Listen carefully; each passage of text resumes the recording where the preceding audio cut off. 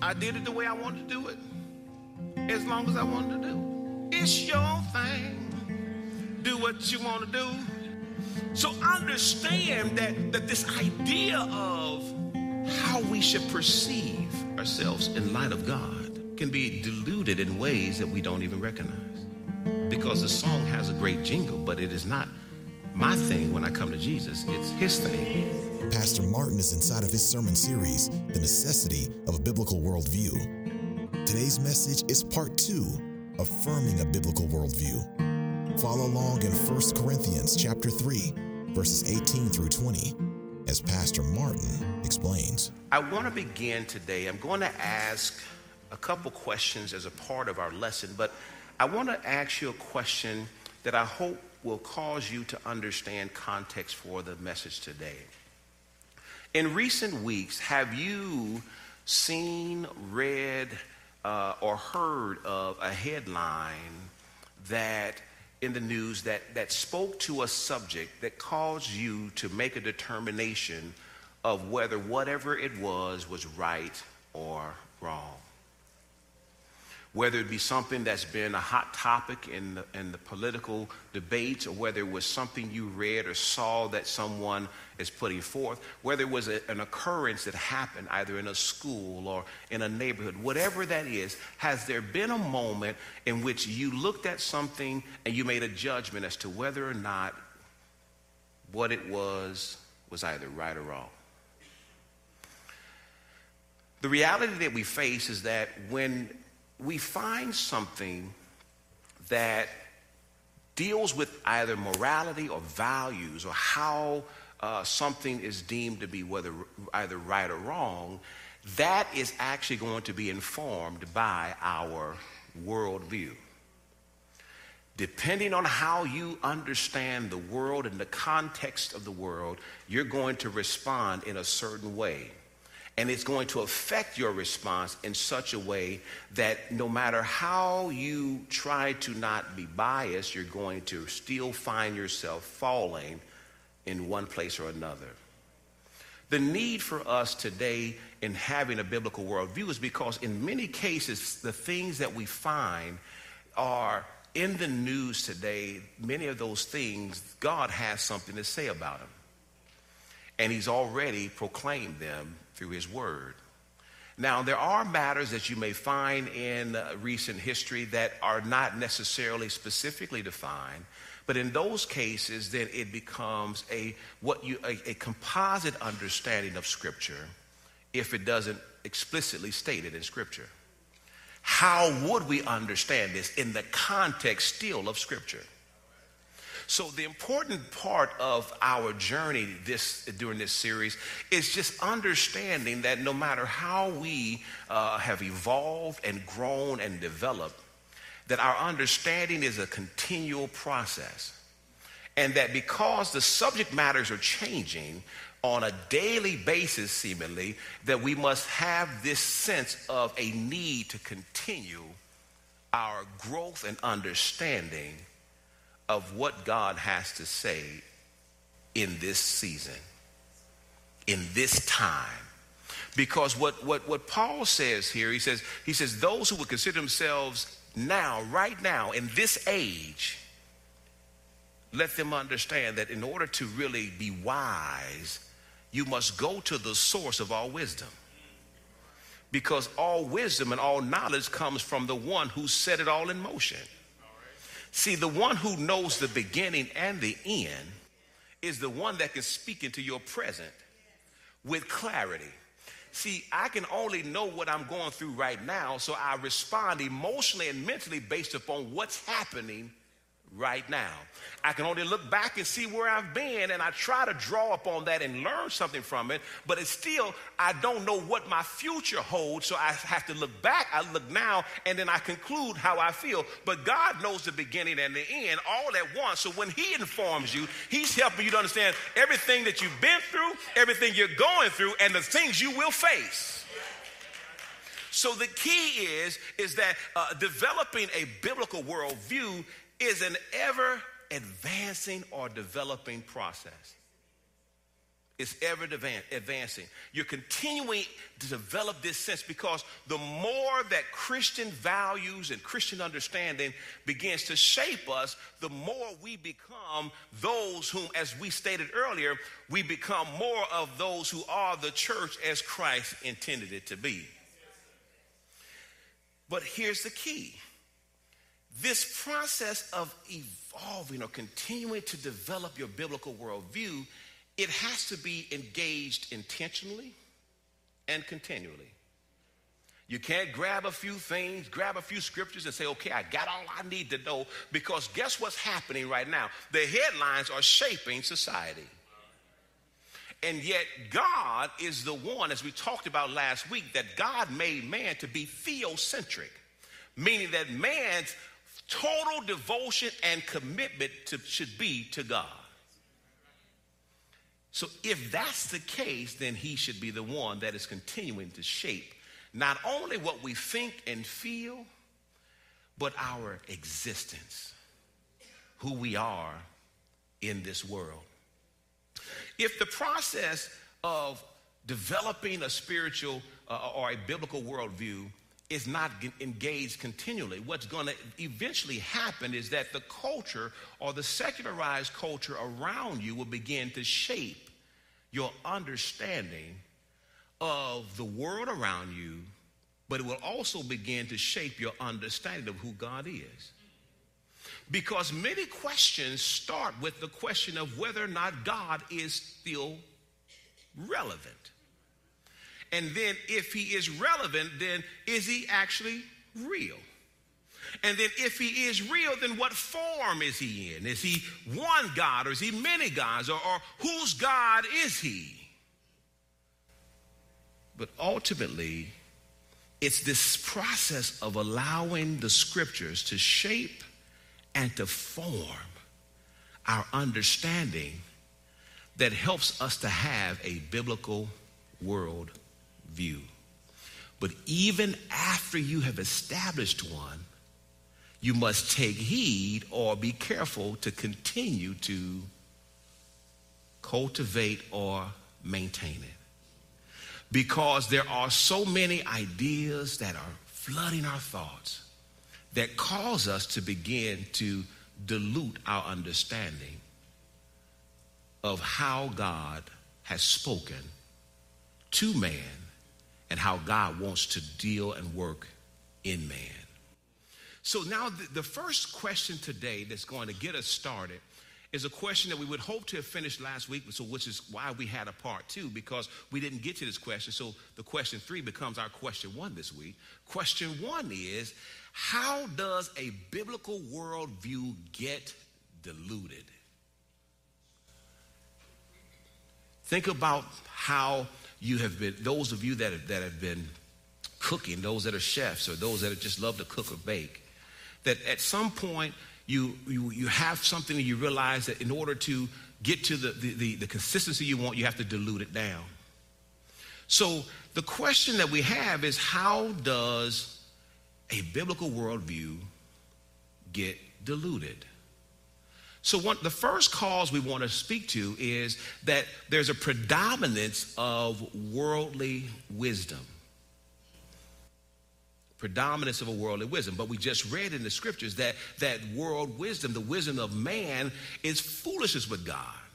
But there's all these philosophies and all kinds of isms that are there, and we're going to touch on those in the weeks to come, that all kinds of humanism, secularism, all of these isms that are competing in our conscious and also in our subconscious. So we have to understand that the first thing is that there's a predominance of these ideas that are coming no matter what. And it used to be, I said this before, it used to be you had to be in one place at one time with a certain group of people to hear certain things. But all you need now is a device that has Wi-Fi. And you have exposure to things that 30 or 40 years ago you didn't even know existed. This is important because as we start to look at those things, most of us go through life not realizing how our personal worldview has been deeply affected by the sources around us, through media and other influences, and these secularized ideas about values and morals, about who God is, about sin and what is actually sin, and what is the actual state of man. Because humanism declares that man is good without God, but God declares that man can't be good without him. God says that our goodness, our own righteousness is as filthy rags. So that's why we need Christ, because he is the epitome of righteousness. So when God looks at us through Christ, he doesn't see our fallen nature, he sees the righteousness of Christ. But the humanist might say, I can approach God because I'm good enough to get to him.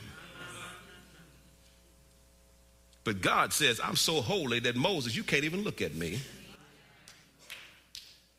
He says, Moses, you want to see my face, but if you see my face, you have to die. He said, so what I'm going to do is I'm going to have you to turn and go get in this cliff now, because when my holiness comes walking through, everything shakes. He said, get in the cliff now, and when I walk through, I'm going to cover your face. And when I get past you, you can just see my back. But that's going to be enough. Because as Moses came down off the mountain, he was glowing so much, the people said, cover your face, Moses, because the glory of God is too strong for us to look upon. Wait a minute. You mean to tell me God is so holy that just his backside is enough? And we think we can face him? He said, you can only come to me through my son. So we understand now why the Apostle Paul gives the warning that he gives. So we see one in our text today. He warns us against philosophies and the wisdom of the world, the wisdom of men. We see that in the text today. But a couple weeks ago, we also saw in Colossians chapter number 2, verse number 8. Here's what Paul says. He says, be careful. Don't let anyone cheat you. Now, I don't like to be cheated. I'm competitive, and I like winning, so I don't want to be cheated. Now, if I lose, but don't cheat me now. But Paul says, he says, don't let someone cheat you through philosophy and empty deceit according to the traditions of men. But he goes on to say, according to the basic principles of the world, but not according to Christ. See, before we come to Jesus, it was our show. I did it the way I wanted to do it, as long as I wanted to do it. It's your thing. Do what you want to do. It number one charted for weeks. If everybody's walking around, wives are walking around wagging their finger, it's my thing. I'm going to do it like I want to do. So understand that this idea of how we should perceive ourselves in light of God can be diluted in ways that we don't even recognize. Because the song has a great jingle, but it is not my thing when I come to Jesus. It's his thing. Because Paul says, I have been crucified with Christ. It is no longer I who lives, but Christ is living in me. And the life I'm now living, I don't just live on my own terms. It ain't my thing anymore. So we understand that the first thing that can dilute our thinking is that there's so many different philosophies and ideas that can bombard us. The next cause of how it becomes diluted is there's deception that is rampant. Rampant deception. Here's what the Apostle Paul said in 2 Timothy chapter 3 and verse 13. Because in this context, when he starts out this segment of his letter, He says, in the last days. So he understands the context. He says, and I shared with you some time ago that I believe we're living in the last of the last days. When the Bible talks about the last days, that we're in the last of those days. So Paul says, in the last days, then he goes down and he gets to this point. He says, but in these days, that evil men and imposters. Now, I want to be clear. Not everyone who is creating these deceptive ideas realize that they are doing so. They're believing they're in search of truth. But he says, evil men and imposters will grow worse and worse. There's a proliferation or growth or advancing of being, he says, going on, they're deceiving and they are being deceived. Now, Paul is saying this in light of something that God reveals through John in the Revelation. Because in Revelation chapter 12 and verse 9, here's what it says. It says, Satan, who is the deceiver of the whole world. Deception is the greatest mechanism of Satan. He got us singing about getting our car back and getting our house and getting our stuff and going back in and I'm going into the devil's camp and getting my stuff. He's not after stuff. He's after faith. Because if he gets your faith, he got all the rest of you. What you believe in, you do. What you believe in motivates how you do it. What you believe even informs how you feel. You ever had that person that you thought every time you look up, they sick. They like just, I just don't know you. How you doing? I don't know. I'm just low. What does low mean? Just low. I mean, there's just something wrong. I'm potly. That's another one that I hear, that potly. You said, boy, every time you talk to her, she got something going on. She's the healthiest sick person I know. You know, all out there shopping. She's been at Walmart all day, and now she's potly. So understanding that as we understand this sense of what we believe, even informs how we feel, it's important to guard what we believe. Which then speaks to the necessity of a biblical worldview. The second question for today is, why do some Christians not have a biblical worldview? That's a question we have to ask, because if the statistics that the Barna Group came up with revealed only about 9% of Americans who profess to be Christians had a biblical worldview according to the questions, and you have to go back and look a couple weeks ago, we actually listed the questions that were in that survey. And when you look at the questions are based solely on Scripture. And yet not everyone responded. Not very many responded in the affirmative. So why is that the case? Now, I want to say this. There are many possibilities of why someone doesn't have a biblical worldview. And I have compiled a short list of about 5. And so the way I'm going to approach this, I'm going to share with you what I think the reason is. I'm going to share a passage of Scripture that speaks to that. And then I'm going to share a response that should be had to this reality. In each one of these, I'm going to also communicate a key principle to understand in each one of these reasons that I'm giving. Is that okay? Smile if it is. Y'all like, I guess, Pastor, if you're going to share them, I guess we have to listen. We're all here, aren't we? We're sitting here. You got the mic, and we're facing you. So let's get into it real quick. And it won't be long. There's only 5 of them. And I only need 10 minutes each, so then I'm just kidding. First one. Reason number 1, they lack knowledge of what the Bible actually says. They lack the knowledge. Now, the key principle here is that if someone does not know what the Bible says, it will be difficult for him or her to form a biblical view on a particular subject. If I don't know, I can't form the subject. I can't have the biblical opinion about it because I don't know what the Bible says on it. So that's the first key. And here's the thing. In Psalm 119, verse 73 and 74, if you are wrestling with the word of God, read Psalm 119. It's a lot of verses. It's over 170 something verses.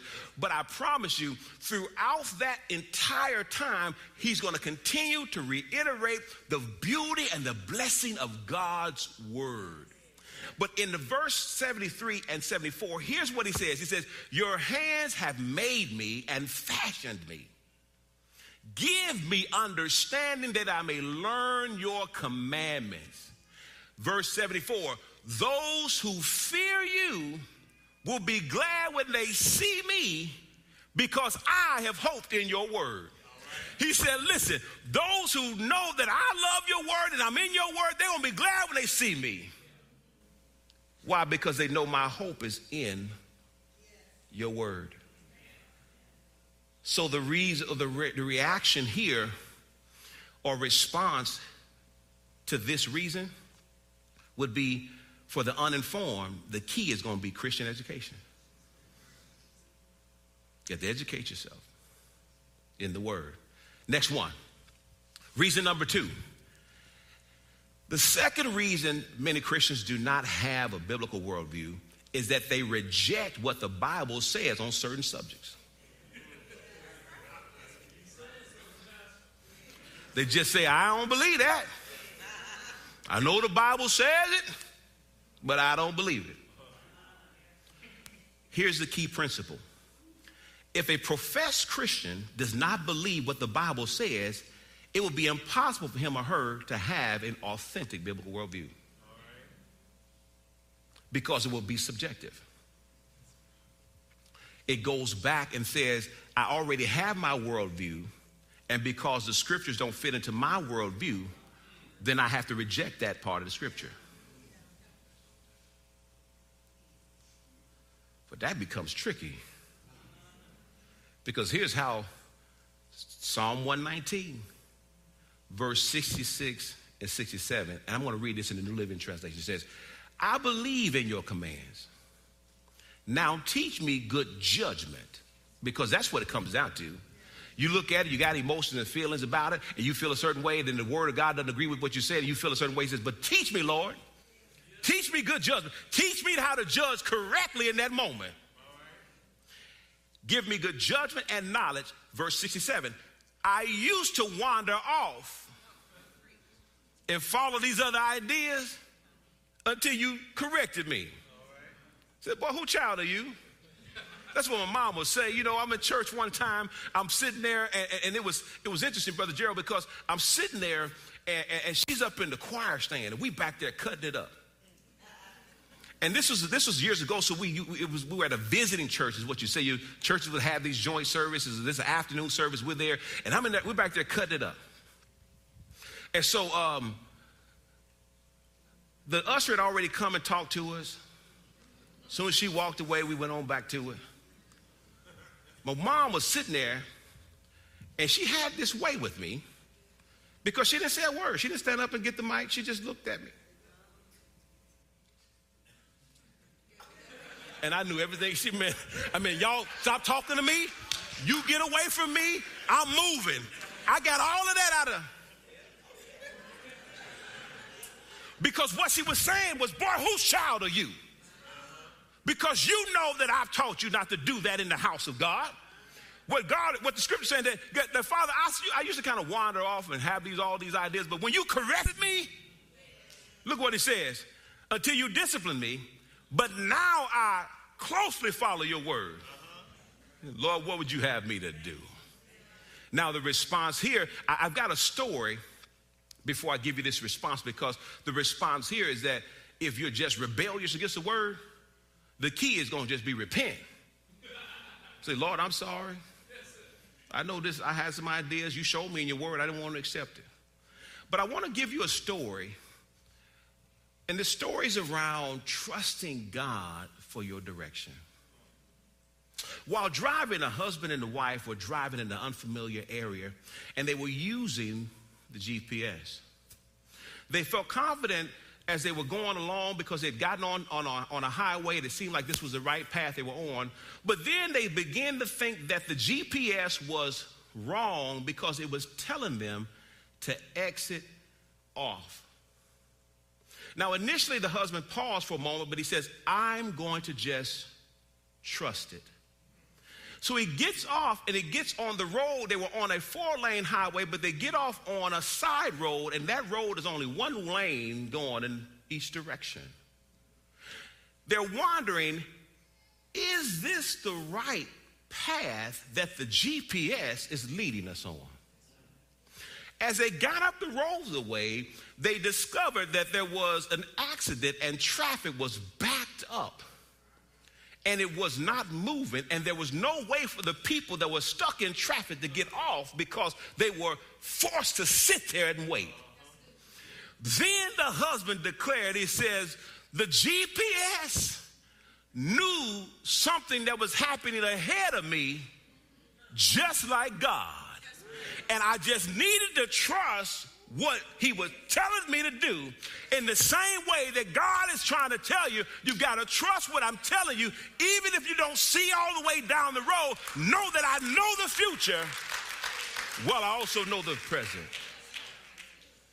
So the husband and the wife agreed.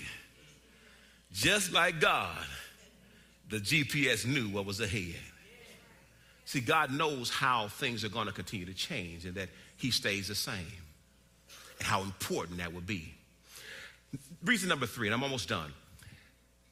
They are more concerned. Why many Christians don't have a biblical worldview? Because they're more concerned with what the world thinks of them than what God thinks.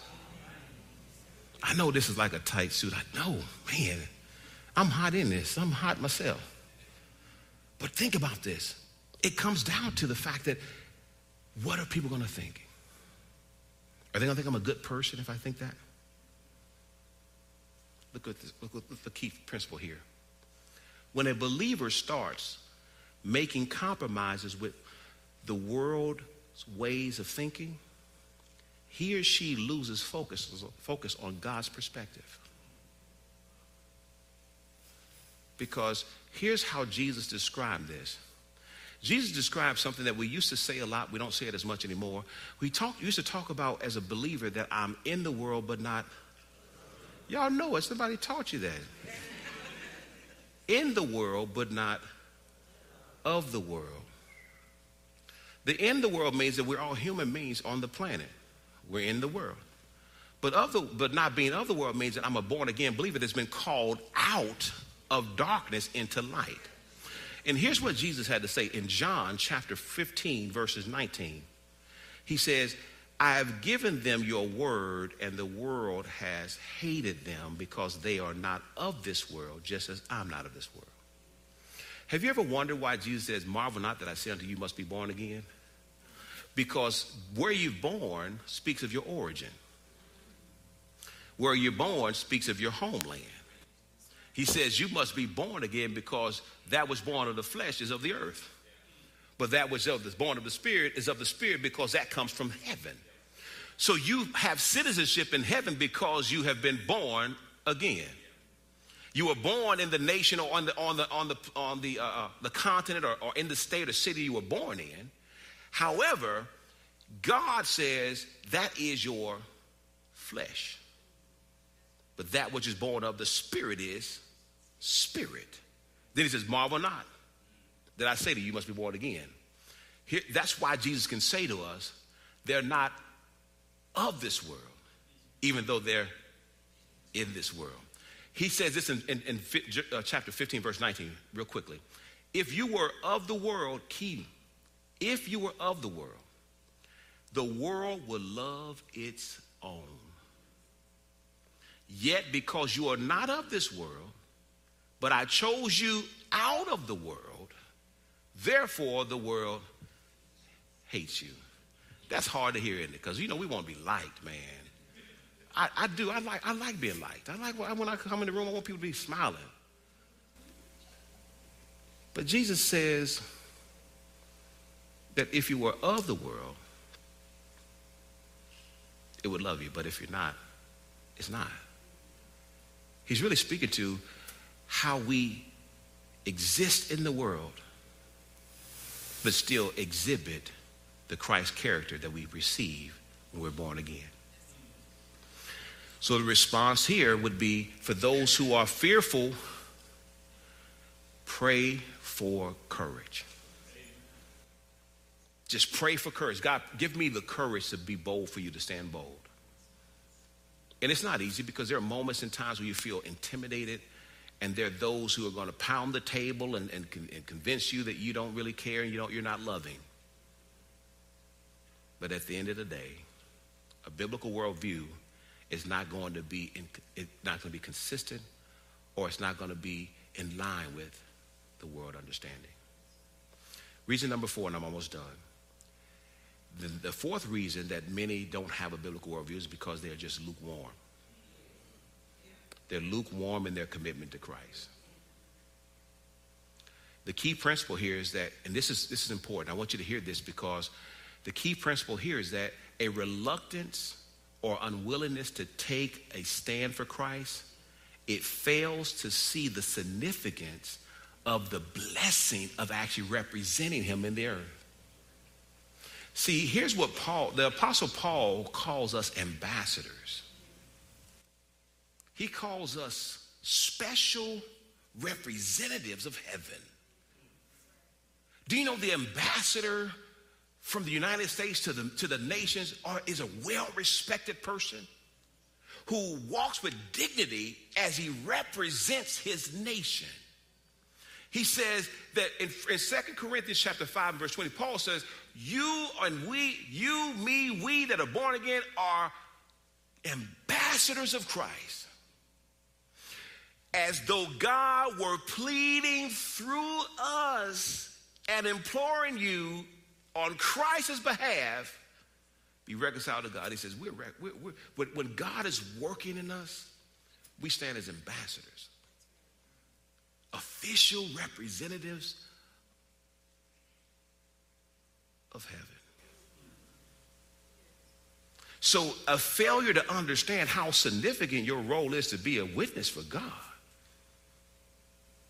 loses track of how important you are to what God is doing. So the response here for lukewarmness is just commit. Just say, God, I want to commit. I want to be more committed to you. Here's the last one.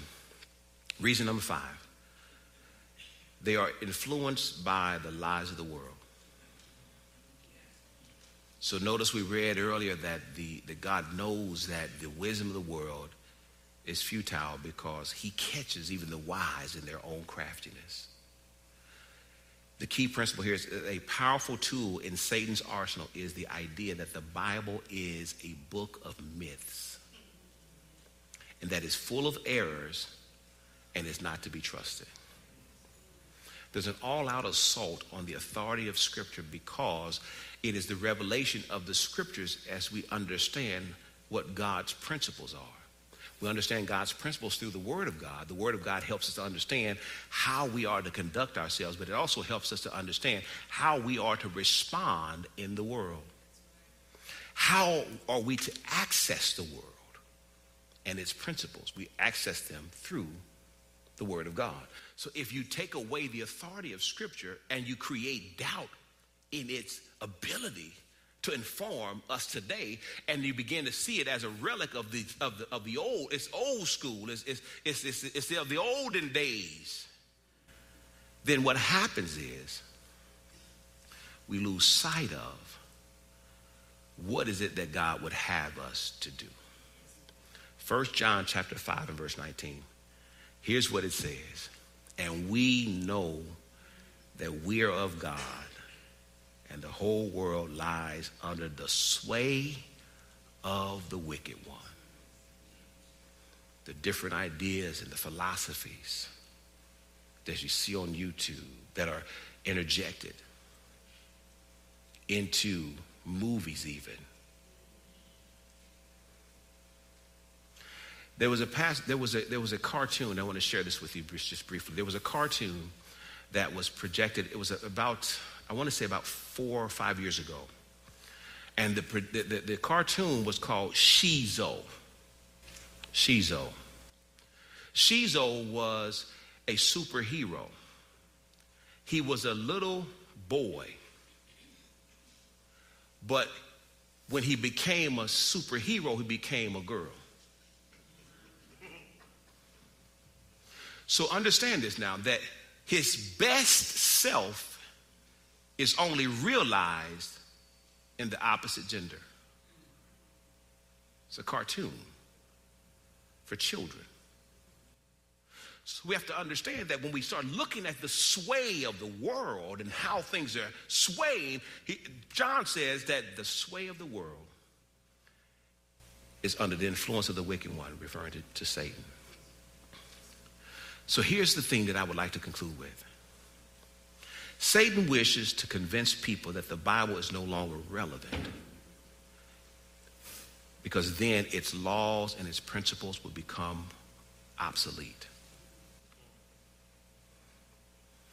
If you begin to doubt whether the scriptures are valid or relevant, if you begin to doubt whether the scriptures are trustworthy,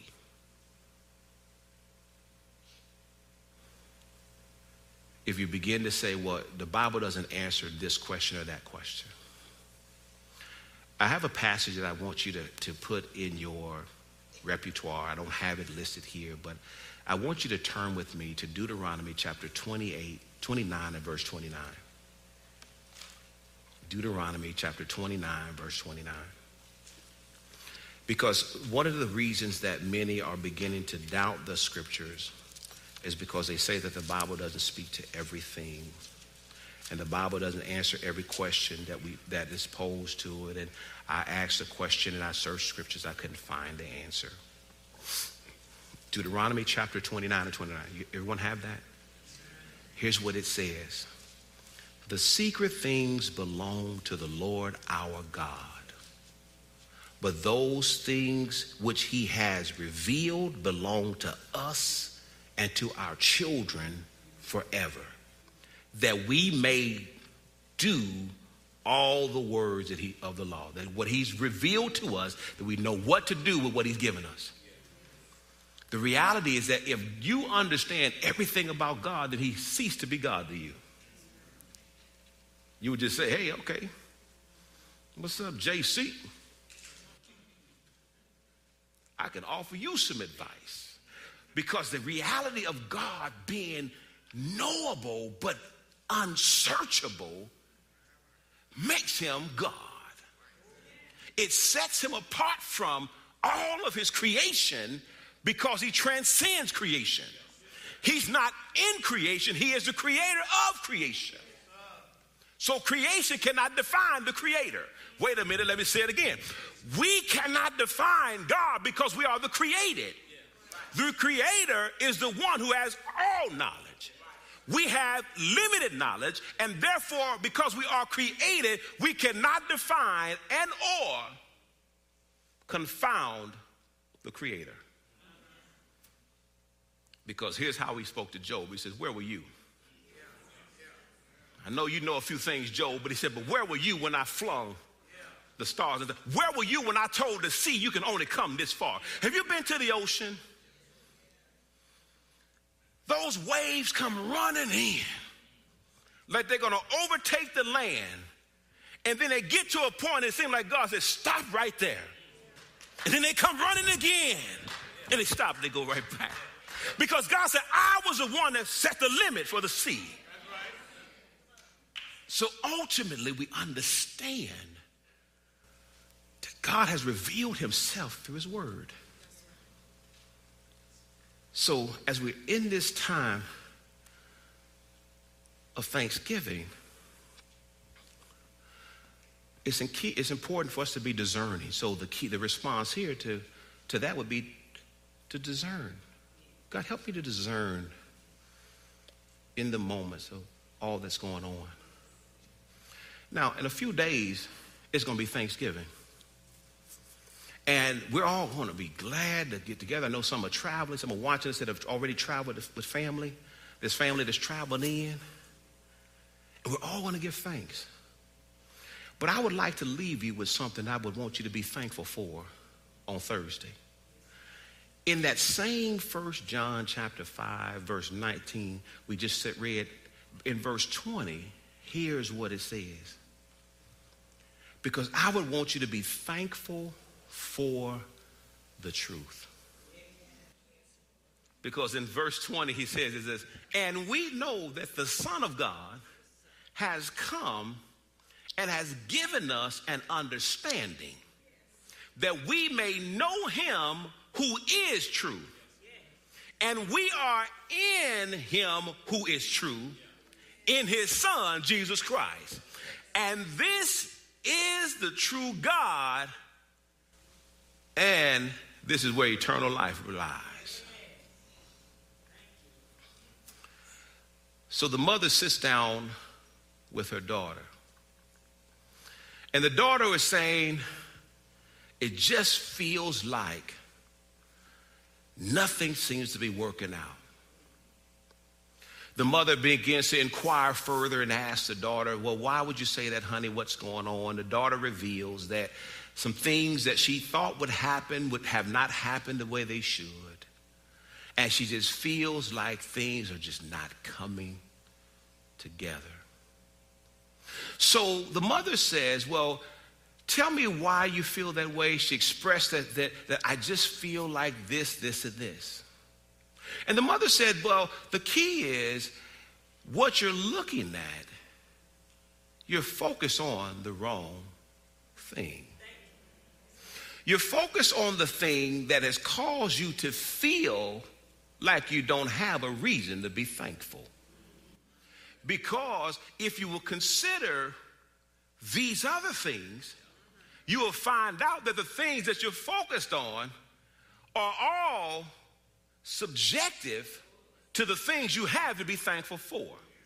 The songwriter wrote it this way, said, I've had some good days, and I've had some hills to climb.